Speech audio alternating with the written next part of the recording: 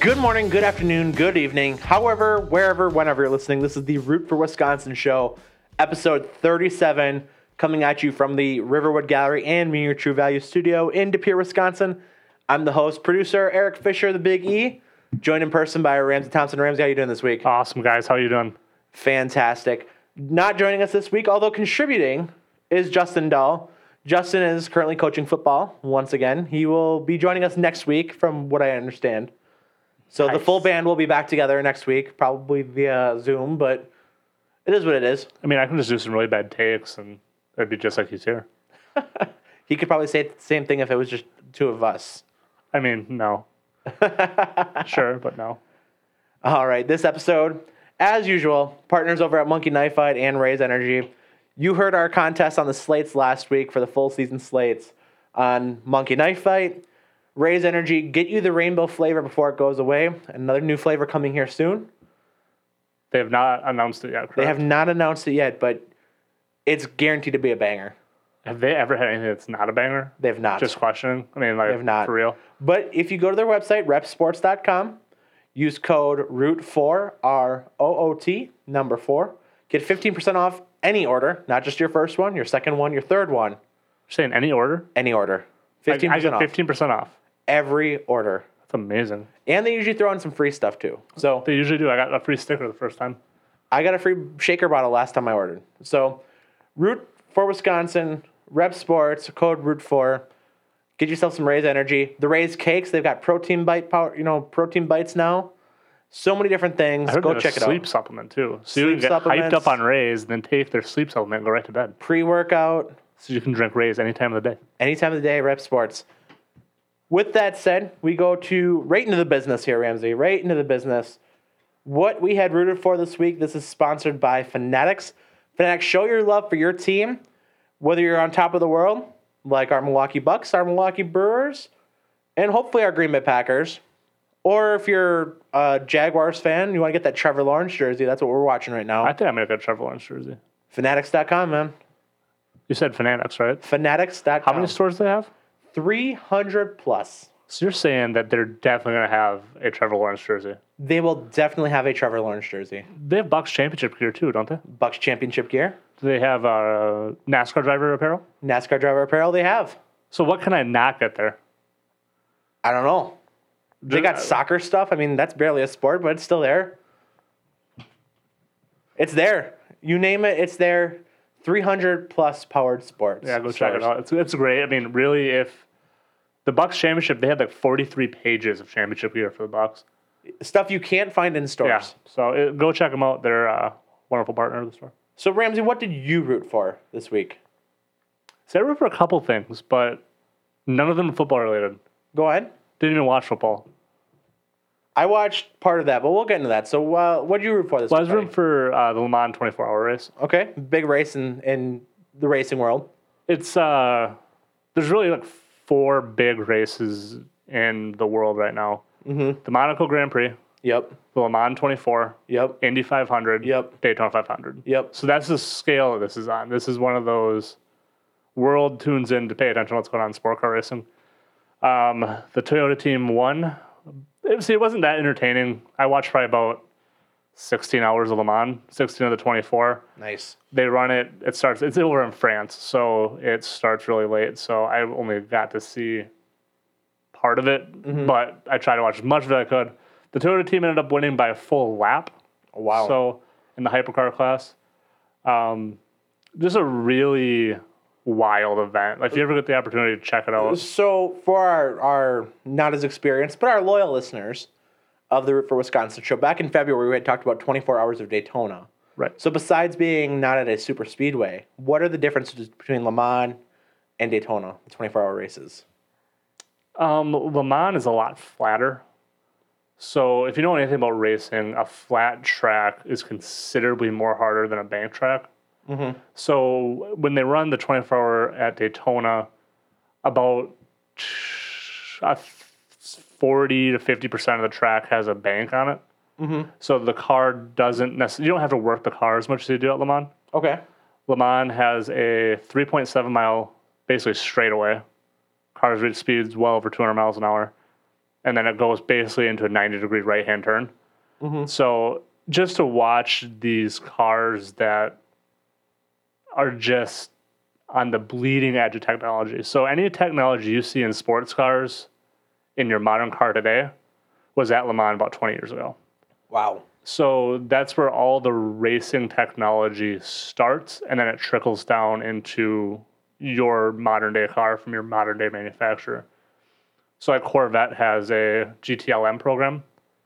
So that's the third highest class at Le Mans. They run 4 classes: GT, AM, GTLM, LMP2, and then Hypercar. But the Corvette that they run in GTLM is very close to the Corvette you can buy on the street. It's obviously a race car version, but all the technology is all still there. So the Corvette, the C8 that came out this past year, is kind of based on that. It's the C8R is what it's called. Okay. So it's a lot of just it's like almost watching the future of racing in modern time, if that makes sense. Right. So it's just a wild race to watch. 24 hours, they run straight. They have 4 drivers. Yeah, can do a minimum of a 6-hour run. So everyone's going to drive at least 6 hours in one given time. And yeah, I mean, it's just, they did like 400 laps or something. Jeez. Of, I believe it's a 3.7 mile track. Wow. So athletes at obviously the peak performance running, no sleep. I mean, pit crews running 24/7. It's just an amazing event. So check it out if you ever get around to be able to watch Le Mans. Yeah, definitely. I am rooting for college athletes who got scholarships who were not anticipating them. And there's 2 specific stories I want to reference here. The first one happened early last week, and it's titled one of the best NIL, name, image, likeness deals you'll see. And for BYU football, this Utah-based company called Built Bar. It looks like a nutrition store, but also could be alcohol. I'm not quite sure. I'm guessing based on BYU, I'm guessing it's nutrition. Just a guess. What a bunch of losers. I'm not getting into that conversation. I'm not trying to get completely canceled, but Can you imagine not liking to chug beer? I know. But this Utah-based Built Bar will pay the tuition of all 36 walk-ons at BYU. So scholarships, essentially, because they can have outside influence kind of finally come in and do what's probably been kind of happening behind the scenes for years, but can do it publicly now. Right. On the flip side of that, a non-NIL deal happened to a local product playing for the University of Minnesota. I want to be very clear, I cannot stand PJ Fleck. I love PJ Fleck. I think he's the biggest douchebag. Yeah, he's good at what he does, though. He's a great motivator. I just can't stand him as a coach. But tell me he didn't have success at Minnesota. He's shown up there and said almost instant success. He has.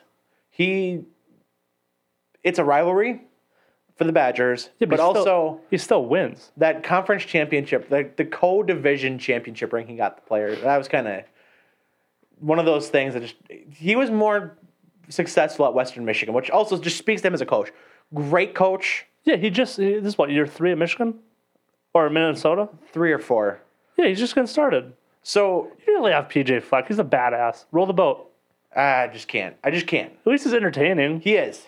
What I will say, though, so local product, Derek LeCaptain, out of Southern Door. I had covered him when he was playing in high school for Southern Door when I was working up in Door County. You will not find sports cliches when you talk about kids and stuff like that, but you won't find a harder working kid who was smart across all boards of the game, represented his school academically, athletically, you name it, everything. As a junior, I actually called his 1,000th point in basketball. He said that I think he ended up being up there with the Southern Door, which is a very successful basketball program historically. And have been very good for my entire life. Right. They've been a good program. He scored his 1,000th point at a junior, like in the middle of the season. So I was on the call for that game. But anyway, I bring all this up. So he decided to go the route of football. He took a walk-on deal with Minnesota as a linebacker. He was the 2019 Practice Player of the Year. The 2020 game, he was a game captain in multiple games in 2020 for special teams. He was the spring game player of the year this year, and a number of other accolades. So they did this really cool thing where, so as you mentioned, the row the boat thing that they do at Minnesota. He had an oar with like a bunch of like the team like respect, commitment, all the stereotypical sports cliches and what they mean to the program. Yeah, roll the boat, baby.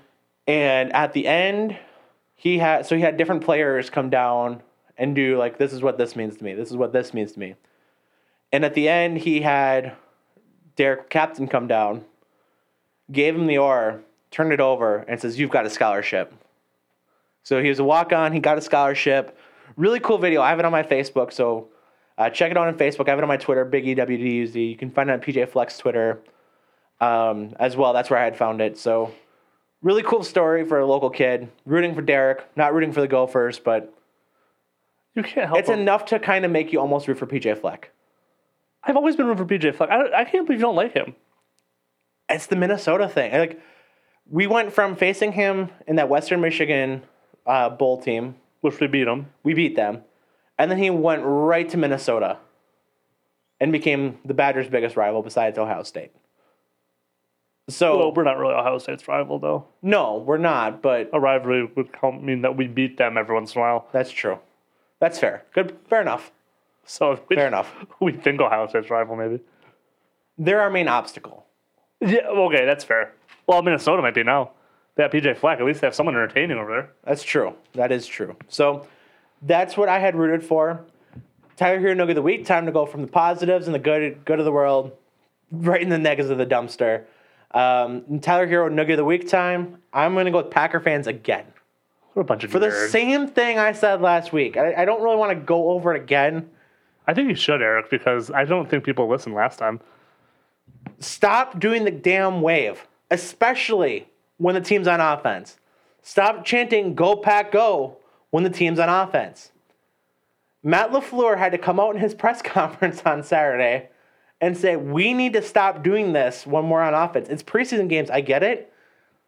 I don't want to be Mr. Grumpy Old Man here. Because if you look at, because he had the press conference, of course, every news organization, sports organization in the Green Bay, Wisconsin area, put that on their Facebook, and you have all these old Sour Grapes fans and people, stop telling the people what to do. Worry about your team on the field. Stop worrying about the stand. Shut up. This man is here to evaluate a team, get this team ready for the regular season, also to build his home field advantage and get the team ready for that. And on top of that, the two preseason games that they played already have been at home. These are guys fighting for their jobs. I was just about to say, I'm glad you got to it. And if they can't hear the communication on offense, defense, you're supposed to be as loud as you can. Defense is mostly hand signals and stuff. But on offense, when it's so verbal, especially in Green Bay, shut up. Literally. And the thing about it is, too, I get you're excited for a preseason game. I understand. Enjoy it. Have fun. I want you to go have party a blast. Before, go party after. Yeah, but just when the Packers are on offense. Defense, do the wave as much as you want. I don't care. But the wave is probably the lamest thing in sports. It is. And if you're into the wave, you're a nerd. You are. But if you're going to do it on defense. Yeah, and doing it on offense is ridiculous, especially at this point, like Eric said. You're starting to mess with people's livelihoods. And I know that sounds like, oh, no, we're not. But you are. There's a lot of guys that we were going to talk about this later that are very close on a cut line that you doing the wave might call a timeout to come, and that guy doesn't get his opportunity. Now all of a sudden that guy is not playing in the league anymore. Yeah, and just because we're being dumb. And be better than that. If you call yourself a Packer fan, you've got to know better. This isn't like I said. I get being there. Have fun. Have a blast. Enjoy the stadium atmosphere. Enjoy the mecca of football that is Lambeau Field. But when the Packers are on offense, shut up. Yeah, be a better fan then. Be a better fan. Know the role. Know the moment. Stay in your lane.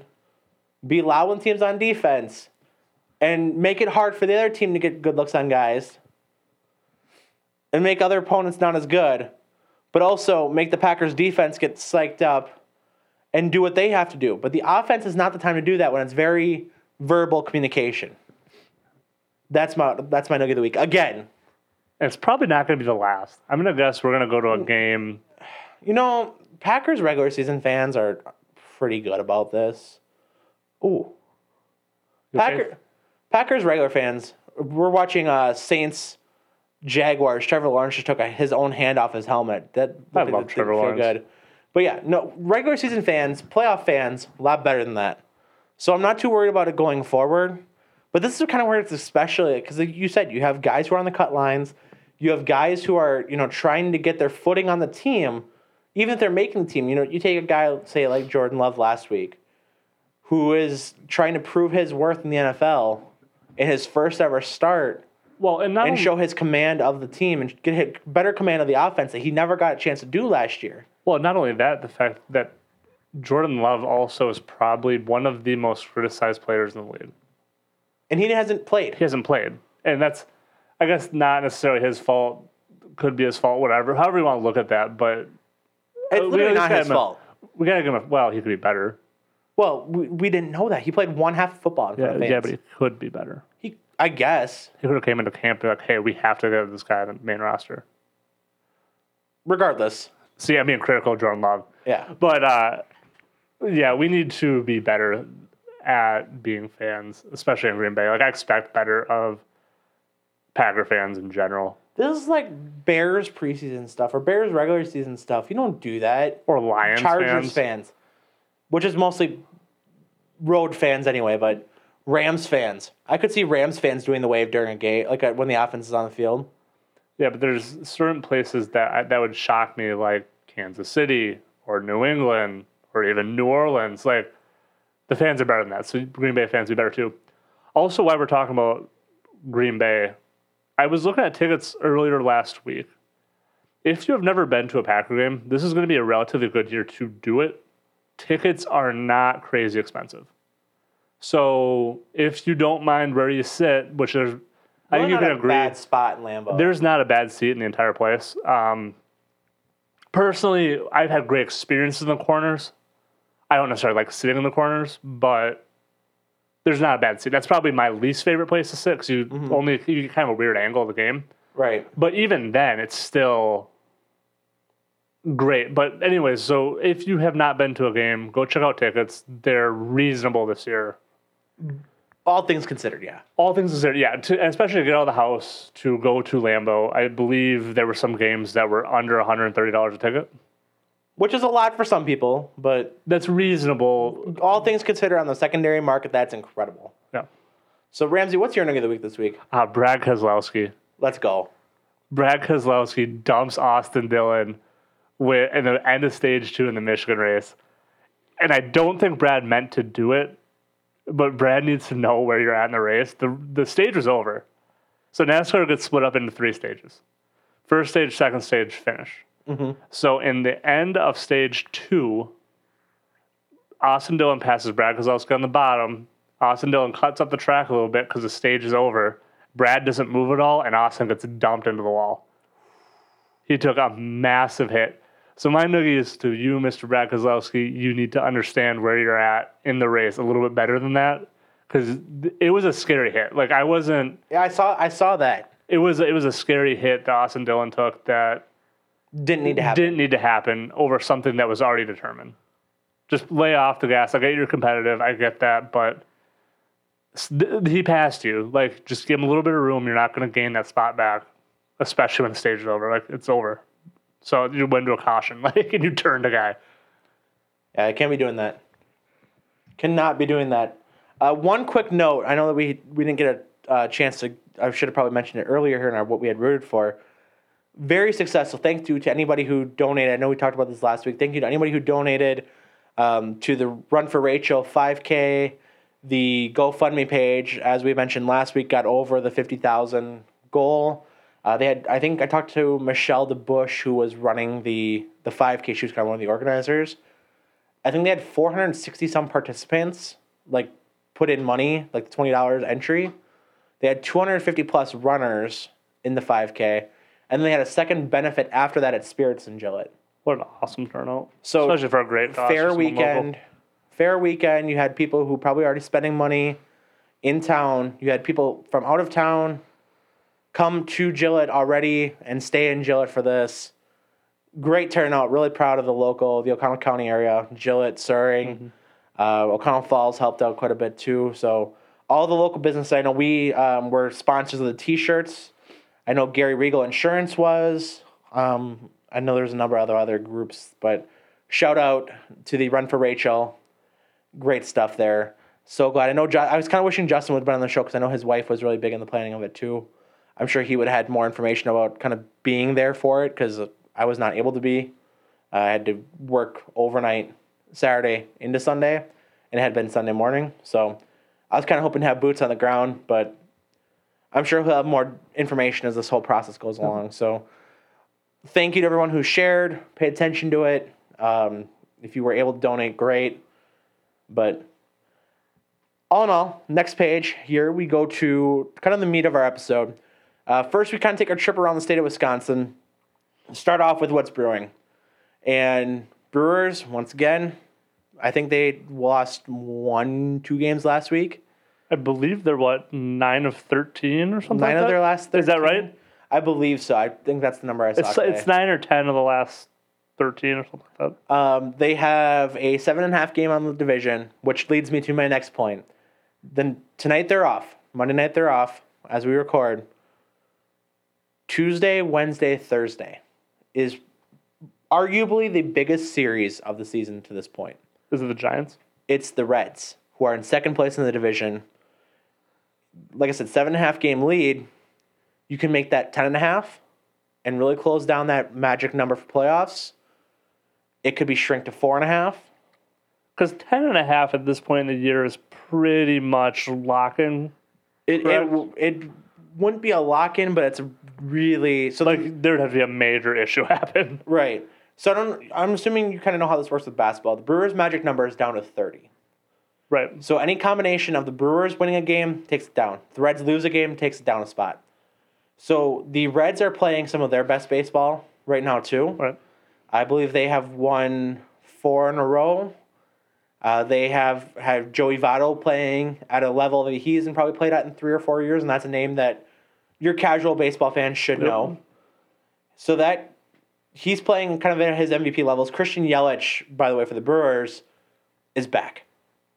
Christian Yelich in his last 10 games is batting .350, has 2 home runs. I can't remember the number of RBIs, but he's been just pounding the baseball. If you can get Christian Yelich, and this is the rest of the season at his MVP level, the Brewers are a World Series favorite, and it's like legitimate. With the pitching that they have, the bullpen arms that they have going right now, you're not losing a game if you're leading after the 5th or 6th inning. So theoretically speaking, we could have a World Series champion, an NBA champion, and a Super Bowl champion. A Super Bowl champion on the same state. In the same year. Yeah. Like, that's not outside their own possibility. It's within, I mean, you very realistically could have, in the same year, Packers NFC Championship game, Bucks champions, Brewers champions, Packers champions in a, 16-month span? Which is crazy. And just insane. So keep an eye out for the Brewers. Like I said, big series this week. They have one. This is also the last series against the Reds. The Reds are kind of established as the second place team in the Central. They have 4.5 games up on the Cardinals. The Reds actually are playing so well that they just overtook the Padres for the second wild card spot in the NL. And the Padres are a damn good team too this year. They've kind of fallen on hard times in the last week or two, but they are a damn good team. That NL West is dangerous. But that really speaks to how good the Reds have been playing here lately, too. So, big series for the Brewers. Really great, take 2 out of 3 from the Nationals over the weekend. Like I said, get Christian Yelich back kind of ticking. All in all, good time to be a Brewers fan, state of Wisconsin. So with that, that's what's brewing with Eric. We go into our Justin segment, which is going to be very light because Justin is not here. However, he did give us some updates. So first of all, best of luck to Justin this week as he is making his football head coach debut on Friday night. I will be there. Ramsay, you probably will be there. Yeah. Both of us will be on the sideline helping out. So our coaching debuts, good for us. Look at that. We've transitioned. We've made a full circle. Our coaching debuts, Justin's head coach debut for football, to my knowledge. His Gillette football head debut for sure. And so he'll be coaching that. He did want to contribute to the Badger Report this week. He said that the depth chart came out for the upcoming first game, which will be September 4th against Penn State at Camp Randall. Official depth chart came out. The biggest surprise, and this is Justin's words, would be at center. Joe Tipman, a sophomore, is taking first-team reps over Lyles, a senior who has 29 games played. Joe Tipman, isn't he a local product? I'd have to look to confirm that. But this Lyles cat was a 4-star recruit coming out, has played 29 games, and Joe Tipman has taken over the role as a sophomore. Well, I think that's a local product. I will confirm that here. But so that is Justin's main contribution here. I'm just going to confirm that here. I'm not sure. That name sounds super familiar. Let's take a look. Joe Tipman, Wisconsin. He's also a 4-star recruit, by the way. He is from Fort Wayne, Indiana. Okay. So maybe Justin's talked about him before then. Possibility. Also, one other cool thing we didn't really mention in the Route 4, I don't even know if he ended up playing Saturday because I didn't catch a whole lot of the game, but that quarterback, James Morgan, I think, the one from Ashwaubenon with the Jets, getting to come back to Lambeau and do the joint practices. Pretty cool stuff there. So, quick other shout-out to him, Root for Wisconsin. Ramsay's radar time. And Ramsay, you did not give us a prediction last week that was applicable to be reviewed this week. It was Brad Keselowski will win the NASCAR championship. So did you see that? I did. I pointed to you when that happened. 2 touchdowns by Marquez Callaway. Out of the University of Tennessee, 2-year pro.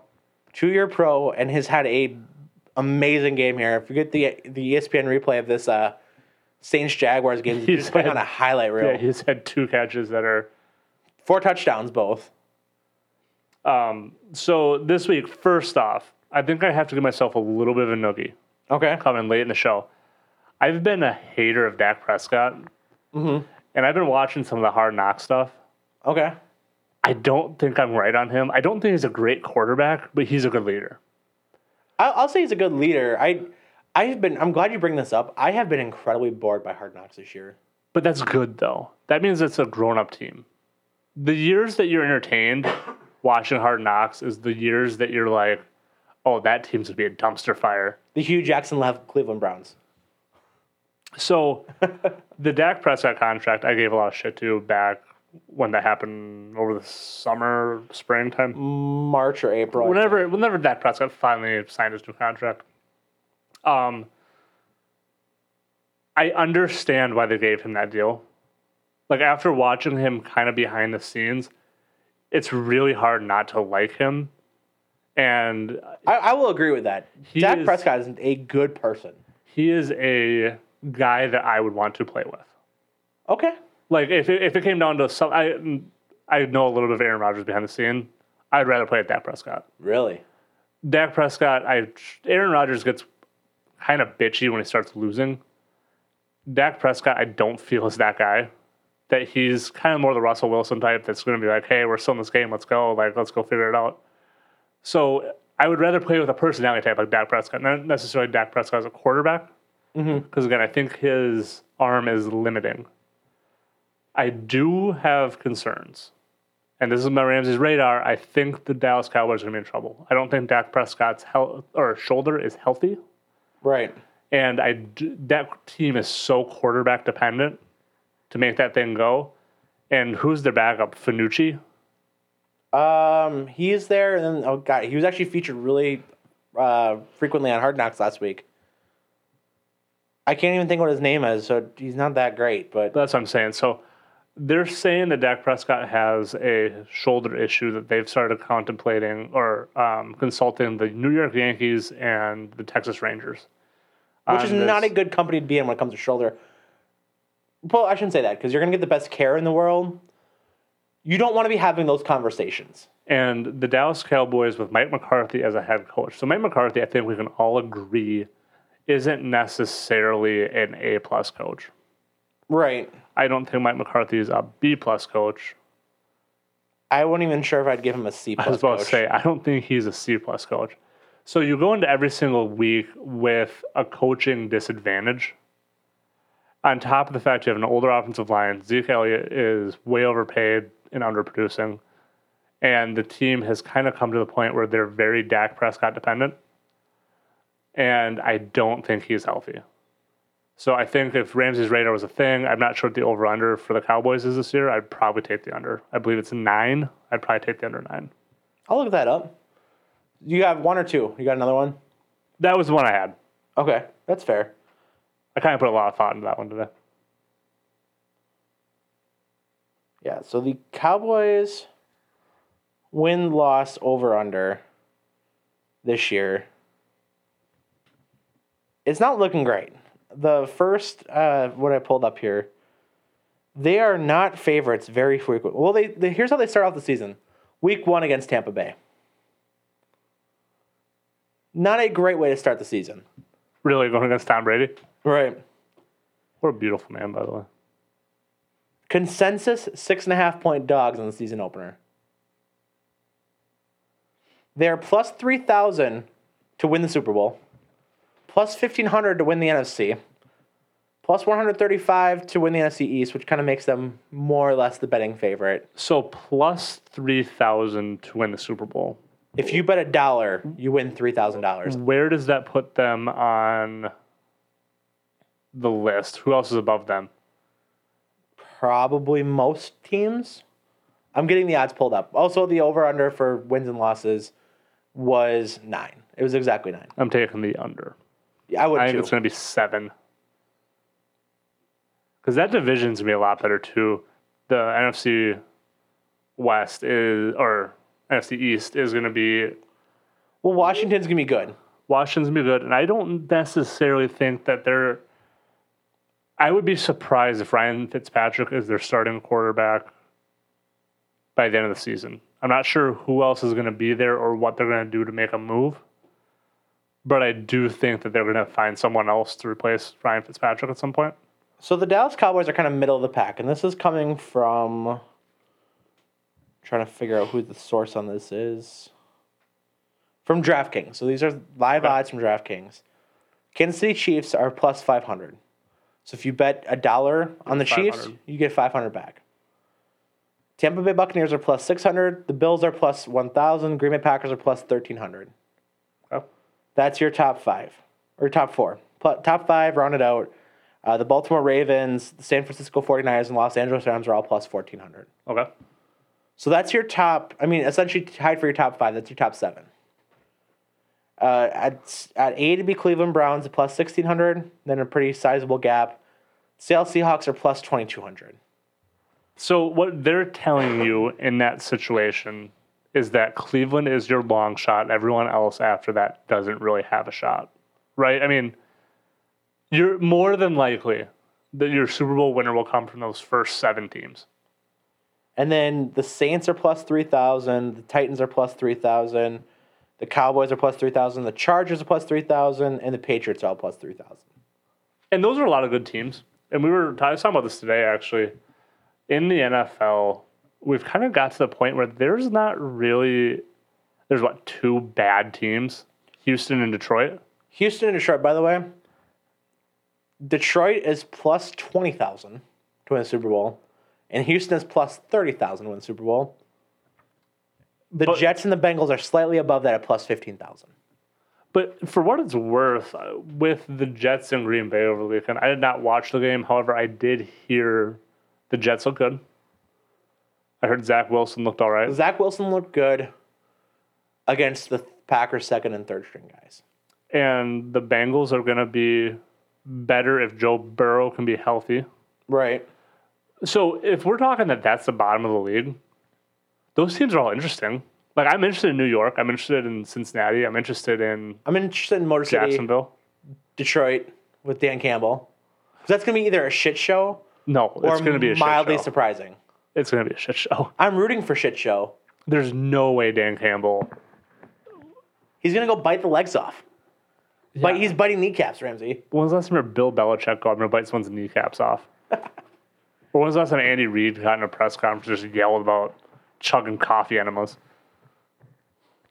You're not wrong. I'm just saying, Dan Campbell, I'm rooting for shit show. If you're a Detroit fan, man, it's not looking great. Hey, I heard Spencer Rattler, though, out of Oklahoma is pretty good, so. Houston Texans fans, Lions fans, I mean, line up. Oh man! So by the way, the other two teams in this NFC North, the Vikings are plus 5,000. The Bears are plus 6,500. that surprises me. I think the Bears are a better team. Then the Vikings, I would agree. I think the Bears are a better team than the Vikings, and I think the Vikings have issues. I think they're going to get one against us this year because they seem to do that. I am more worried about the Bears than I am the Vikings. I'm not this year. Next year's a different story. I'm not scared of Andy Dalton. And for what it's worth, Andy Dalton's not going to come to Green Bay and beat the Packers. No, but Justin Fields might get, like you said, that second game in Chicago is coming off a Bears bye week. That could be the Justin Fields game. And I think that could be a jump on Green Bay. And traditionally speaking, Green Bay has not dealt well with mobile quarterbacks. Traditionally speaking, I get that's an old regime. Old regime, totally different staff. But they even have him back with Michael Vick back in the day, Colin Kaepernick. Yeah. I mean, even Michael Vick, the second time, when he was with Philadelphia, that playoff game.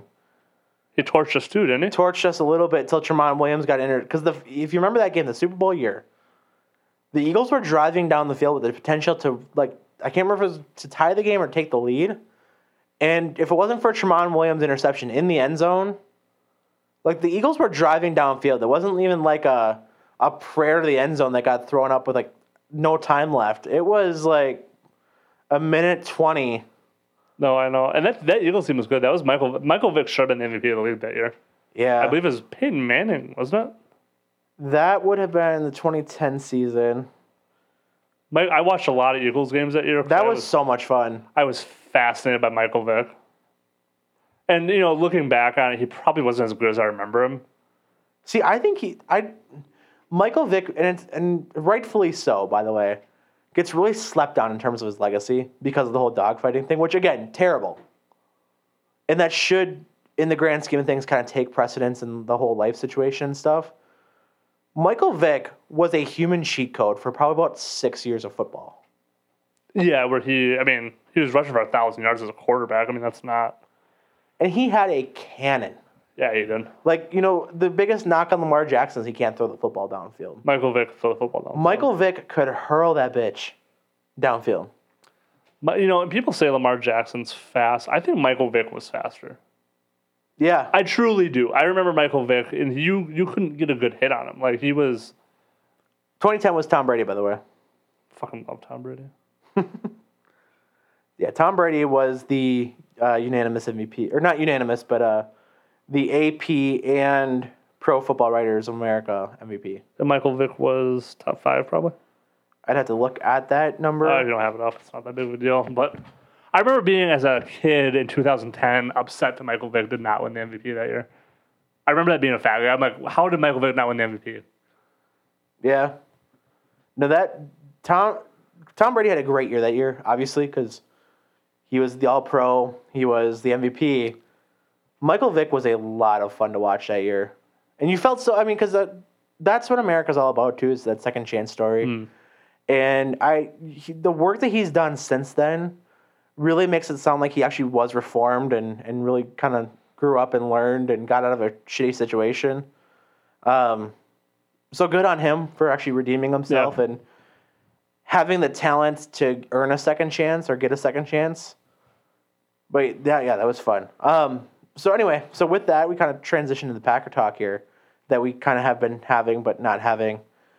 And we are 1 week away from the preseason cuts and being down to the 53-man roster.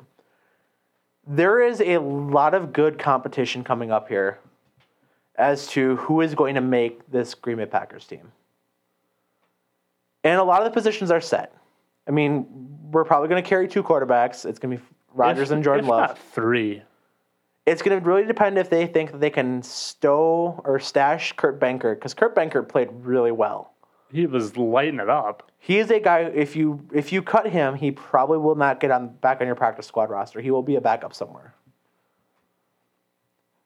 I don't think you need to carry Kurt Benkert. I think he's earned it, though. Because he's played 2 good preseason games so far. Yeah. Like, I think he's earned that right to be on the 53. I don't think they keep him, though, because you have other positions that are bigger needs. You can't have a moral victory when you're trying to win a Super Bowl. But if they decide to go that route, I think there'd be a lot of people who would be pleasantly happy, surprised and happy. The dude's electric. Like yeah, he really is. He's great on Twitter. I don't follow him on Twitter. Is he good? You should. He's hilarious. He's also a pro gamer. Like he had gotten cut by the Falcons and he was out of football until Green Bay had signed him. He decided he's going to be a pro gamer for a while. Good for him. So that's where the money is. Pro gamer, and like I said, it's probably just going to be one of those casualties where if they didn't have a first-round quarterback, and Jordan Love is good, by the way. This is not anti-Jordan Love. But if they didn't have a first-round quarterback that they do believe is the future of the franchise, Kurt Benkert is good enough to be a backup on most teams. And I've said this, it's kind of hard on Jordan Love that first week. I watched him live. He's an NFL quarterback. I can't say the same about Kurt Benkert. Mm-hmm. Like, I watched Kurt Benkert. I'm like, okay, yeah, he's fun to watch. But you watch Jordan Love come on the field, you go, okay, he's that guy. He's an NFL quarterback. You look at him, he might not be a great quarterback, and I guess I don't know where he's at. I'd still lean he's probably closer to Baker than Aaron. Still a playoff quarterback, though. With a really good roster on him. Right. That's the key. So, getting cut to Jordan Love there's no shame in that. No. That's just a casualty like you were kind of getting at. So then we go to the running back. Running back, I think, is pretty much a done deal, too.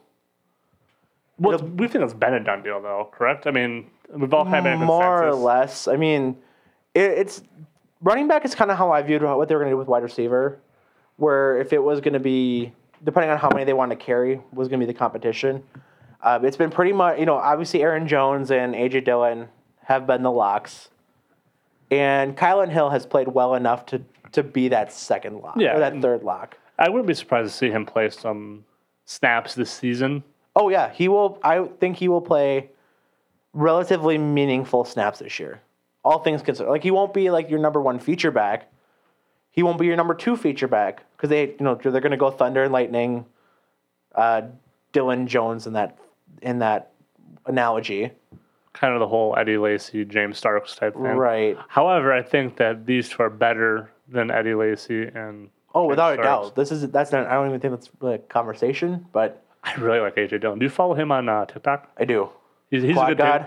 Yeah, he's a good TikTok follow. And then your cuts there would be Dexter Williams and Patrick Taylor, which Dexter Williams, I liked him though. Dexter Williams is one of those guys who I think he will end up having a longer NFL career. He's managed to stick around in Green Bay for, going on 3 years now? Like, as a practice squad guy, gets a couple games in the regular season.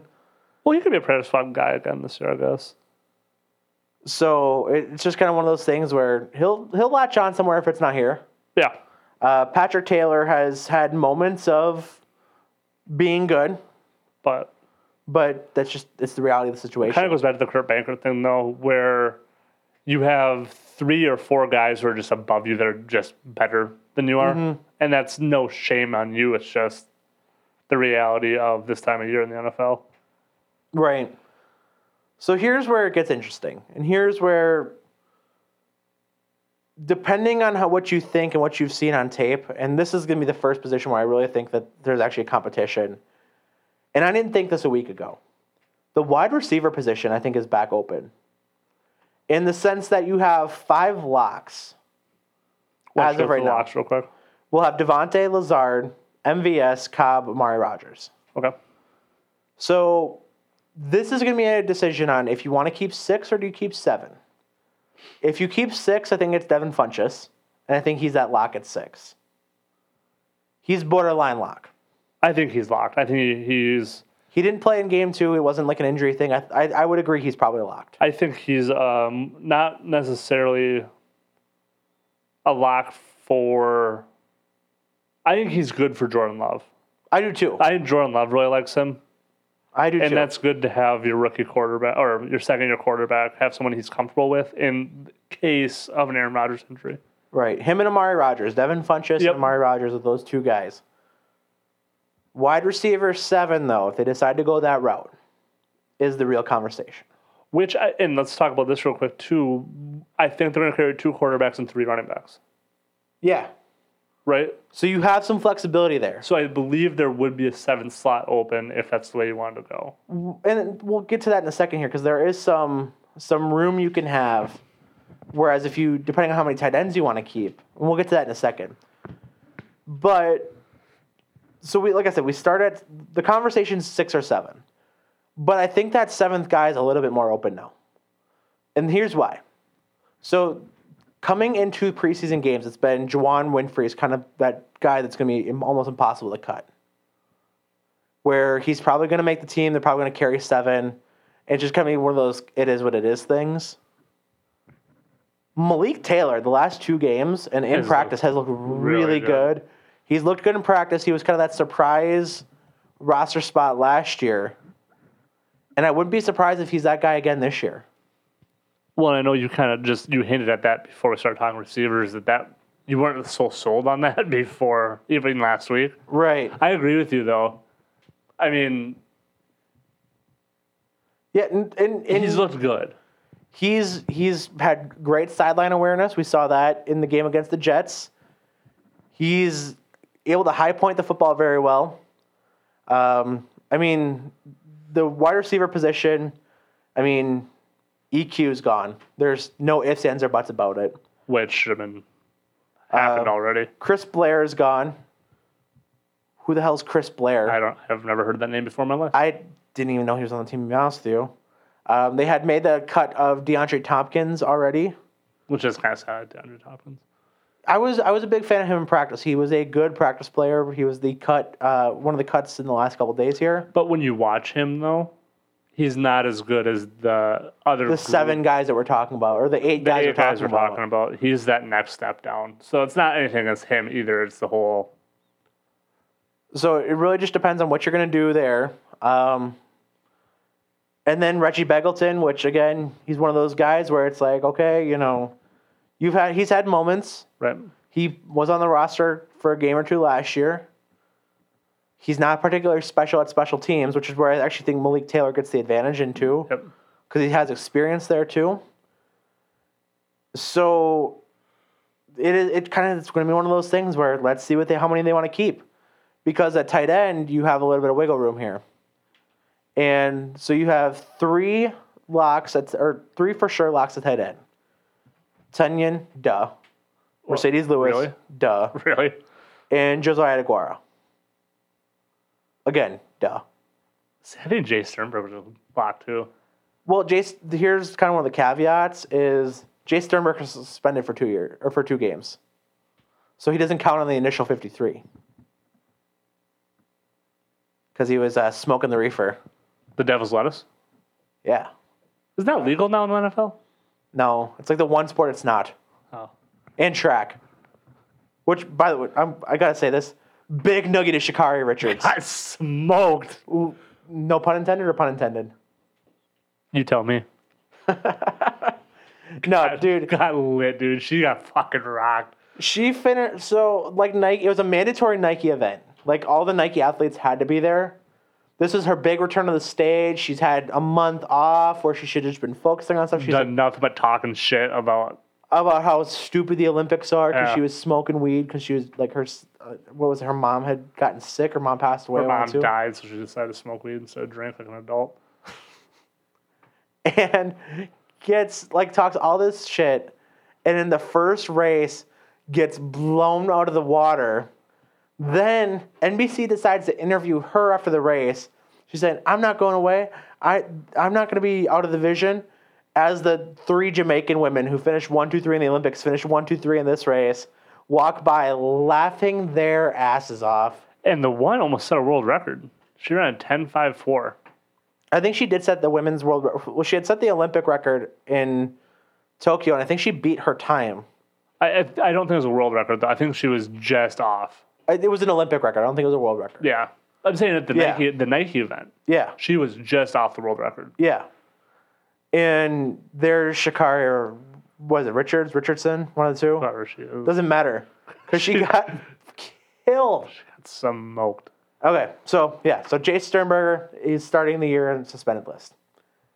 So really, I mean, depending on how you feel about where DeGuara is health-wise, because he tore his ACL really early last year, so he probably should be good to go. Right.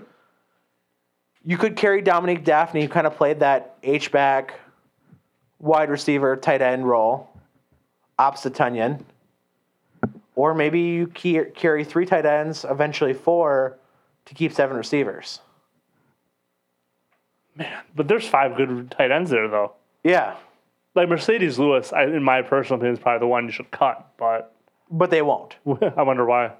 Because he blocks he's like a 7th lineman. And why or else? 6th lineman. And Aaron Rodgers likes him. There you go. Which isn't a bad thing. That's fine. But, so Daphne's kind of on that we'll see. If you look out there, a lot of roster projections have him on the 53. I don't hate that. I think he's a guy that might get cut for Sternberger anyway. At that, because the benefit, I guess, of carrying Daphne and only carrying like 6 receivers is if you carry Daphne, you have a spot to cut for when Sternberger comes back. That way you still have 4 tight ends. And I really like Jace, too. If he could have stayed healthy, I think it is who we thought they drafted, was it 3 years ago now? Yeah. He's athletic. You watch him play, you're like, that dude can move. The problem with Sternberger, though, and this is a knock on him, but I don't mean it necessarily as a knock on him, is Robert Tunyon has taken the role that he was supposed to be. Yeah. And that's not fair to Sternberger, per se, because he's been injured. He had the off-the-field things. It's mostly been injury, but part of being that's a good part of player, that's part of being in the available. NFL. Well, right, it's being available, but it's also part of just the business of sports.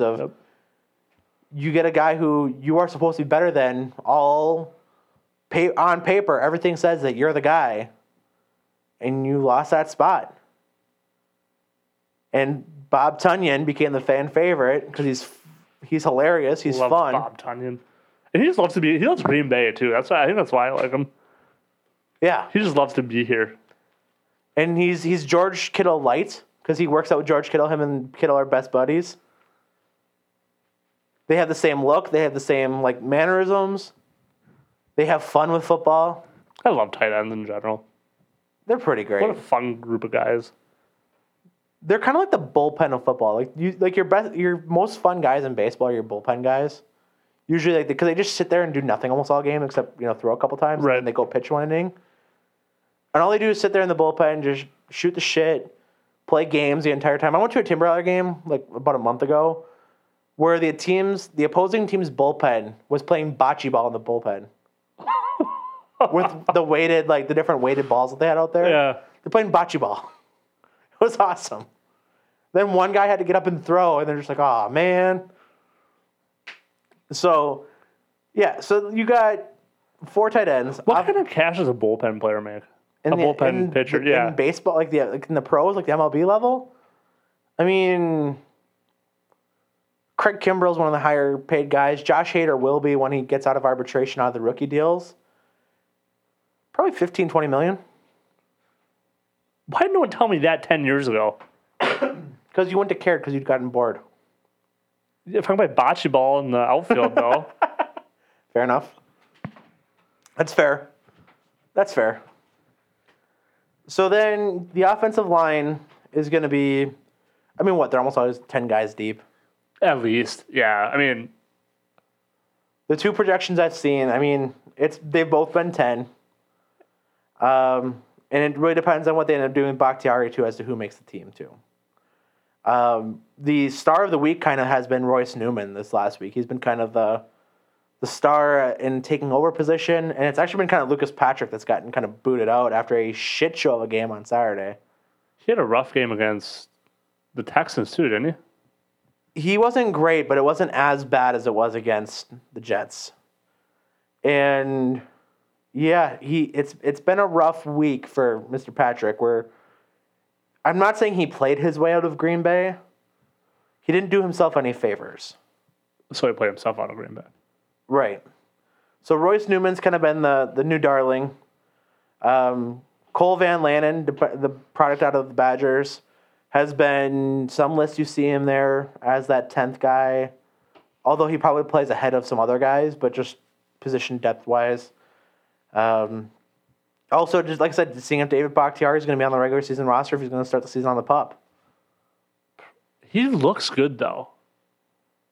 He seems to be getting around all right. So, I mean, I would guess he starts on the pup, but...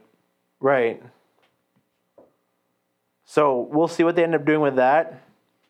You go to the defensive side of the ball. This is where it kind of gets really interesting, too. I mean, your defensive line is pretty set here, too, in my opinion. Kenny Clark, Dean Lowry, Kingsley Keke, Tyler Lancaster, TJ Slayton. All guys who are going to play. Right, big minutes. Big minutes. I mean, Kenny Clark is your main guy. I think TJ Slayton's going to impress a lot of people.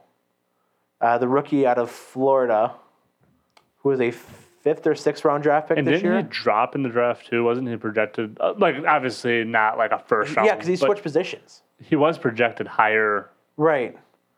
So TJ Slayton is going to take a 5th round pick, takes a big spot that really they couldn't fill last year because of Montravius Adams got hurt, Billy Wynn, and then Snacks Harrison came in for the end of the year, but TJ Slayton's more athletic than all three of those guys at this point. Yep. Snacks Harrison was probably better 4 or 5 years ago. If they would have gotten 4 or 5 years ago, Snacks Harrison, it's a big different story. Well, he was second best defensive tackle in the league 5 years ago. Right. But that's not the case. People age. So TJ Slayton, big, pretty slam dunk there. The outside linebackers, I mean, you've got 3 locks again. Zadarius, Preston, Rashawn Gary. Right. The 4th position there, this list that I'm looking through so SI's prediction has Chauncey Rivers, who was picked up off of waivers by Baltimore as the 4th guy. Tipa Galley has been making waves as well, so I'd be very okay with that. So really depending on how you feel about that spot, I mean, that's probably your 4th guy either way. Inside linebacker, this was a big surprise today, was Kamal Martin got cut. Second year player out of Minnesota, 5th round draft pick last year. And I thought he played well. He played okay in the games. He's had a really rough camp.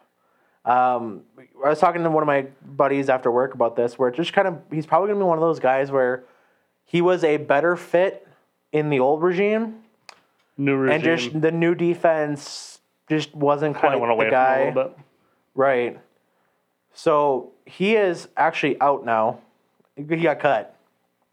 This list had him making the team, which is kind of funny, but it's not. But kind of funny. I mean, be better, I guess. Chris Barnes, Devondre Campbell. Devondre Campbell has been massive right now. He's probably going to be the biggest offseason acquisition outside of maybe Amari Rodgers.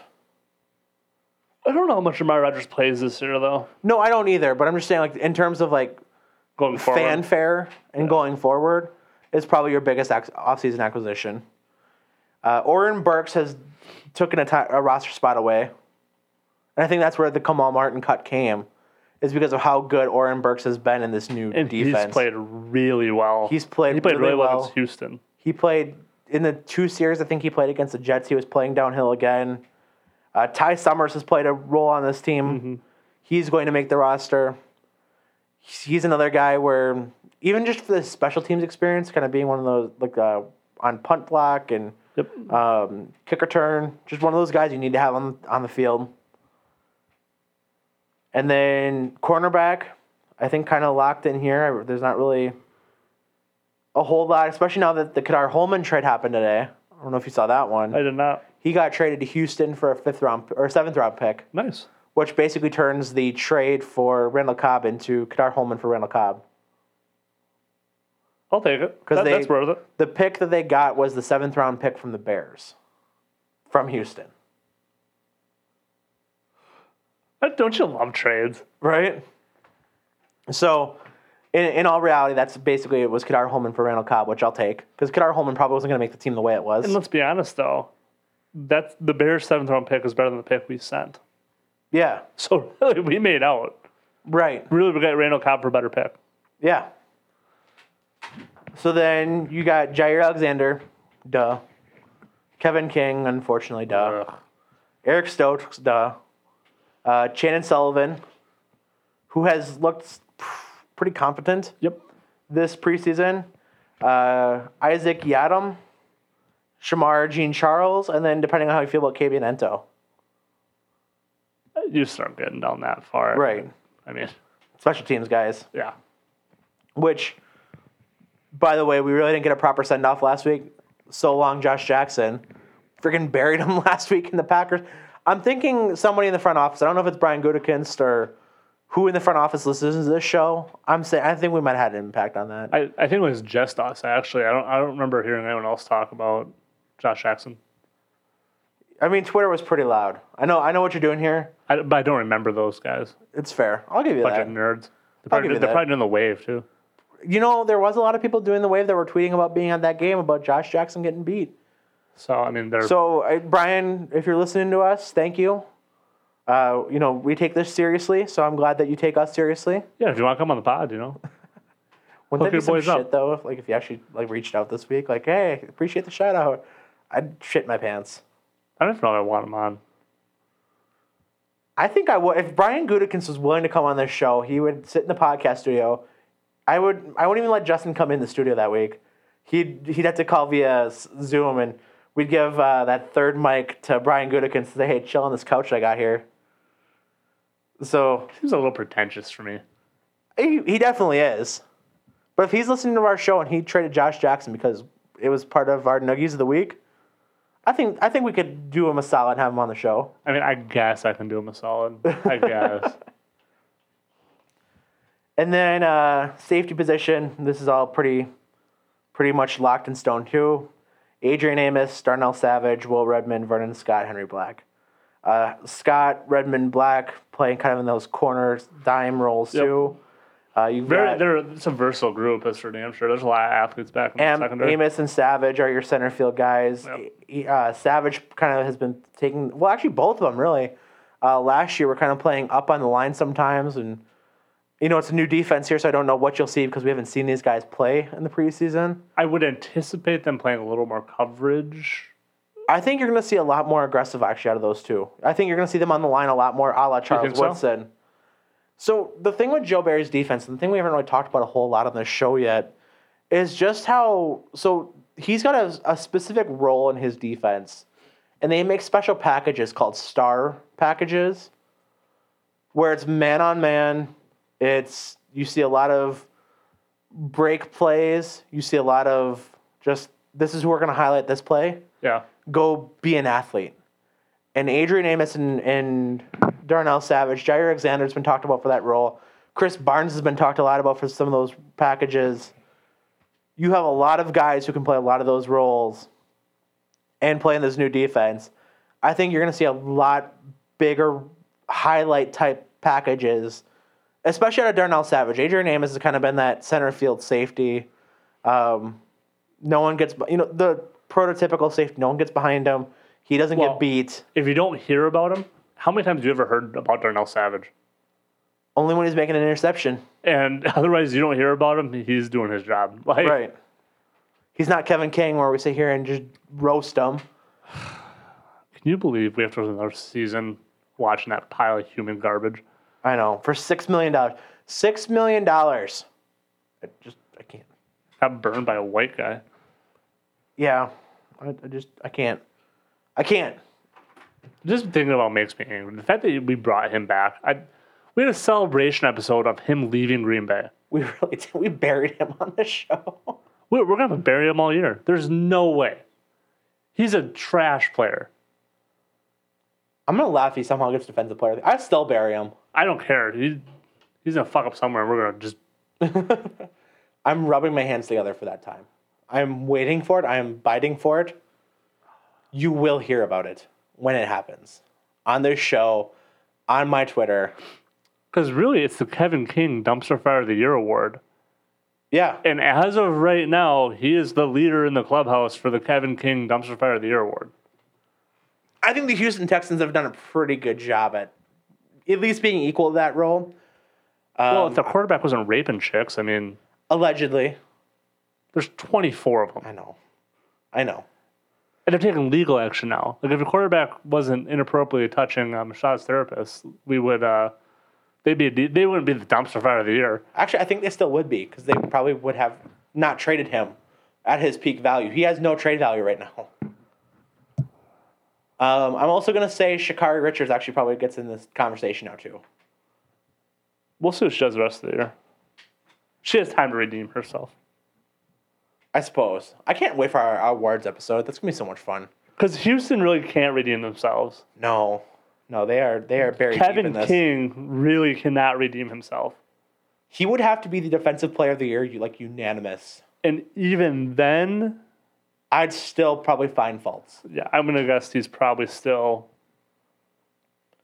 The odds of him redeeming himself are very low. I mean, he's in the category with the Houston Texans. That's where our awards so far this year... Justin's had a couple other ones, too, where I can't remember. He's had some good ones, too, where I've agreed with him when he said them, but I can't recall them off the top of my head. But I'm saying, though, those two are the leaders in the clubhouse. And Yeah. it's not really that close. We should do a live video for our award show this year. Yeah, look at That'd be great. And then special, just to kind of wrap everything up here. Mason Crosby, J.K. Scott, Hunter Bradley. J.K. Scott's had a pretty good camp where they actually had brought a punter in. He got axed right away. So they've seen enough out of J.K. Scott where... Wasn't he one of the best punters in the league last year? He punted less than Aaron Rodgers had interceptions. So, yeah? Or no. Aaron Rodgers had more touchdowns than he had punts last year. Nice. So he wasn't very useful in that sense, which is good. You want that to happen. Where if your punter's only punting 40 times through the entire year, that's on average, 2 or 3 a game? Yeah. 2.5 a game where he's punting? Because you're either putting the ball in the end zone or through the uprights. Can't complain about that. I hope the Packers are good this year. I really think they will be. Packers season stresses me out, though. We've talked about this outside of the podcast. I love baseball. Baseball season ages me. Packer season ages me, but in a different way. I'm not as attached because that's really when I work in most of the media, so I've kind of detached myself a little bit more and taken more of an analytical side. Well, I detach myself, but it's just so... Well, no. I mean, that's what I'm going to say is, it is so stressful sometimes being a Packer fan because there's no reason this team should not go 12-5, 13-4 this year. No reason. Absolutely, barring injury, which, knock on wood. But no reason that they shouldn't be. They could have a better team than they did last year and more talented, which, I mean, it'd be kind of hard to do because it's a lot of the same guys. But you could get growth. We've talked about that. And probably go 11-6 and just be stressed out. It's frustrating, too, because they should... There's 3 or 4 games that I don't think they'll be the favorite. Mm-hmm. But they'll be favored in 13 of their games this year. I mean... And very realistically, if that's the case, go 13-4 in those games. Because I think they have yet to win a game that they have not been favored. Well, Aaron Rodgers... Under the LaFleur era. Aaron Rodgers doesn't play well when he's underdog. He never has. He probably never will at this point. Well... Old dogs don't learn new tricks, but I'd love to see it happen. But so we'll do more breakdown as this comes out. Like I said, I think the biggest competition though, how many receivers they keep, what they do at tight end, and the X's and O's of the offensive line, which I'm not even gonna pretend to. Whoever they keep, I'm gonna say, yeah, that's the right call. I'll give them the benefit of the doubt on that. Yeah, but I'm not gonna on whatever other position. Yeah. I like how offensive line is the one position that like the average fan literally knows nothing about. Like you know if someone's good or not by watching them. Mm-hmm. Like you obviously when you watch Billy Turner, you know Billy Turner's not as good as Dave Bakhtiari. Right. But that's really the extent of it. Like we really have a really hard time judging. Well, have you ever looked at? I mean, and that's at least defensive linemen get tackles and stuff like that. Yeah. Offensive line have on the back of their football card have games played, games started. That's it. Yep. There's no offensive line football card stats.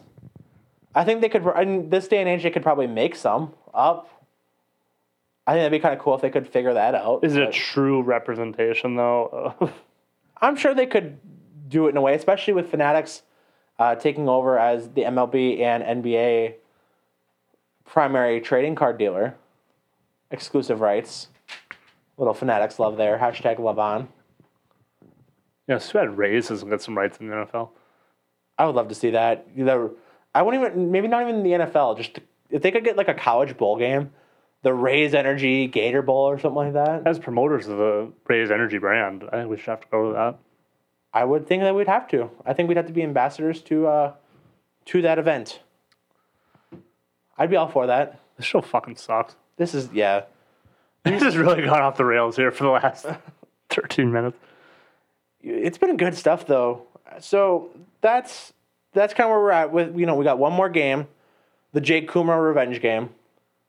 I hope Kumro lights us up. We can talk shit to Justin about Jake Kumro. He had another touchdown last week. Like, I mean, the Bills Bears game, first of all, Mitch Trubisky looked good, which is hilarious to me. I don't think the question was ever lack of talent for Mitch Trubisky. I don't either. I think Mitch Trubisky's Baker Mayfield, Kirk Cousins. He's as good as the team that's put around him. Mm-hmm. And the Chicago Bears never going to get that right. Right. But yeah, they've kind of ruined Mitch Trubisky. I would love to see the Mitch Trubisky revenge tour. I think he's a terrible quarterback as a whole. He should never have been the third overall drafted quarterback that year. You know what's crazy too? Or third overall pick that year. With old Mitch Trubisky, and he is a solid quarterback. I think no one can argue the fact that he wins games and is a solid NFL quarterback. If he's your backup, you feel pretty comfortable. Yeah. He's probably somebody in the 31st and 34th best quarterback in the league. I'd probably put him at more like the 34 to 40 range, somewhere in there. Saying there's three backups in the league that are better than he is. I'd say there is. I mean, I think if he was on the Bears right now, he wouldn't be he'd be the fourth best quarterback on the Bears right now. Oh, he's better than Nick Foles. Nick Foles has a Super Bowl. He's probably better than Andy Dalton. I don't know. I don't think so. I think Justin Fields is the best quarterback in Chicago right now, but that's not here nor there. So we've been watching this Jacksonville game on and off while the podcast is going on. Trevor Lawrence has zero help. Yeah. This is going to be a rough year for Mr. Lawrence, who has shown signs of being really good, but he did not have 2 seconds here. No. They had two defensive linemen. Yep, that's Urban Meyer. That is the reaction. Just head straight down. That's unbelievable. What's even more unbelievable is that week one, if the Jaguars lose, will be his first regular season loss ever. Think about that for just a second. Yeah, no, that's... Between him and then like the next coming of with Arch Manning, his younger brother is now a freshman center. I saw that. I kind of wish we had Justin on here to kind of break that down from a scout perspective of just how good Arch Manning really is. I mean, we can sit here and watch him and root and rave for him and see the eye test. And Has he committed yet? I don't think so. To my knowledge, he has not. Probably going to be in Alabama. Think so? Yeah. That quarterback made $1 million. He doesn't need money, though. You know? It doesn't matter. The quarterback from Alabama who's not played at a game for the Alabama Crimson Tide made $1 million off name, image, likeness. I could see him going to Tennessee. That's my guess. Dark horse. Which not really a dark horse, but... No one actually wants to go to Tennessee. So I guess the 2023 five-star quarterback Arch Manning has his final visit of the summer. And that was... See, he's visited 6 schools already. He's gone to Clemson, SMU, Texas, LSU, Alabama, and Georgia. And the last one was Ole Miss this year. SMU? Yeah, and Ole Miss. What? Did Archie Manning go to SMU, or where'd he go? He might have, but that doesn't mean that... Arch Manning should go there. I'm a 5-star recruit. You don't need to go to SMU. SMU hasn't been relevant since the Pony Express. Which was, what, 1986, 87? Yeah. Before the death penalty. Before most of the people that are watching Arch Manning were alive? Yeah. Yeah. And before most of his teachers were alive. Yeah. In high school. Probably. God, that's insane. I mean, that's obviously before our time, too, so we really can't talk that much shit, but we can. But they've been relevant in 30 years. The last time SMU football was relevant was the game that Johnny Manziel got suspended for a half because of the autograph scandal. Wasn't he throwing gang signs at him or something on the sideline? He was throwing money signs. That's when he got that was the debut of the money sign. And he had signed his name in the air after a touchdown, too. Yeah. So that was really the last time SMU was relevant. I miss Johnny football. I do, too. I got his picture right there, though, too, in the studio. I know. It does make me feel better when I walk in here. And the jersey. And it makes me feel better when I walk in and I see Johnny Manziel first thing I walk in. Money Manziel. What a guy. I'm surprised he never really got a second chance in the NFL. He wasn't that good. No, he wasn't, but leave it to Mike Pettin in Cleveland to ruin him. Fuck Mike Pettin. All right, well, why don't we wrap up the show? Ramsay, what are you rooting for this week? I'm going to root for Trevor Lawrence to have a better offensive line. That's kind of like a Christmas wish list, not a root for this week. But we also have Daytona. There it is. The That's last what I was regular hoping season race. Root for here. Coming up on Saturday night, Under the Lights, Daytona. Not much else going on that Saturday. Check it out. It's going to be good. One playoff spot on the line. One, potentially 2. I thought it was only 1. I think if Harvick's locked in. Harvick locked in on Sunday. Are we sure that if he doesn't? No, I guess he locked in. Yeah, he locked in. That's right. Points wise, he locked in. So it's really that last spot, which is what Austin Dillon and Tyler Reddick has it currently. Right, and it's like a 25-point split. Right. How doable is that? 25 points. Yeah, it's a must win. So he has to win. 25 points is 25 spots. So I guess if Tyler Reddick burned out in the first few laps, maybe, but 25 points is pretty insurmountable at this point of the season. So probably he would have to wreck early. Austin would probably have to get a couple stage wins or a win to lock himself in. It's for the most part, whoever wins that is, if they're not currently in the playoffs, is a lock. Right. It's going to be win or Tyler Reddick. Is basically what it's going to boil down to. Okay. Good stuff. Any other stuff, Ramsey? Not really. Ty Majeski ran well at Gateway. Yep. He was competitive, and then he won at the Hawkeye Downs, their big race, Hawkeye 250 or whatever it is, down in Iowa over the weekend. Yep. He went from in the truck race, he went from 25th to 5th and won before he got caught up in a wreck. Yep. And he said on Twitter he was one adjustment away, he thought, from being contending for a win.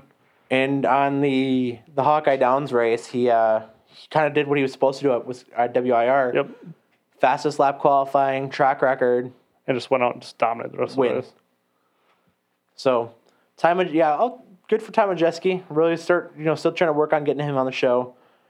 I'm going to take the Packers, obviously, final preseason game. Just to see those couple of last battles we were kind of talking about where, like I said, that receiver position. Are any starters going to play? I can't imagine that they would. You know what I mean? I mean, granted, you have 2 weeks away from a game or from your regular season game, but I can't imagine anybody's going to play meaningfully. I think it's going to be... I'm curious if Jordan Love's going to play if he's healthy. I can't imagine he will.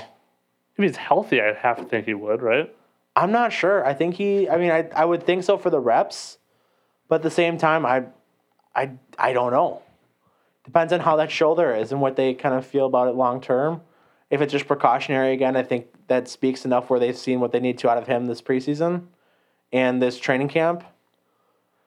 Which I think they have, personally. Right. I think I've seen enough to understand about where he's at.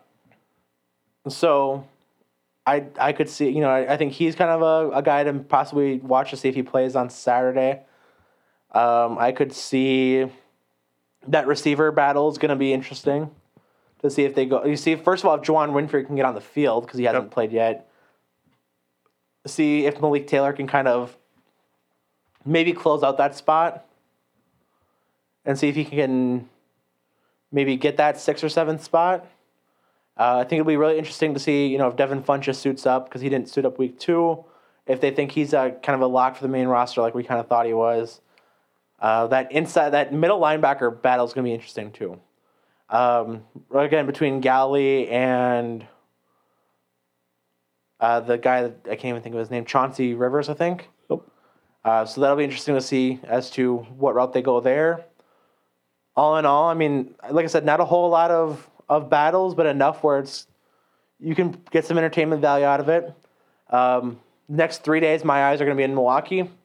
Like I said, you've got 3 big games against the Reds, and then a very winnable series against Minnesota to cap the weekend before you travel out west to play the Giants this time next week for a 4-game set. Which, by the way, if you're the Brewers, I mean, I don't want to ever say you don't want to be the number 1 seed because that home field advantage is big in baseball. The Brewers have been probably the best team on the road this year, that said. You wouldn't have to even be on the road till the NLCS. Potentially, I think the easiest route to a potential NLCS appearance would be being the 2 seed to play the team that wins the East.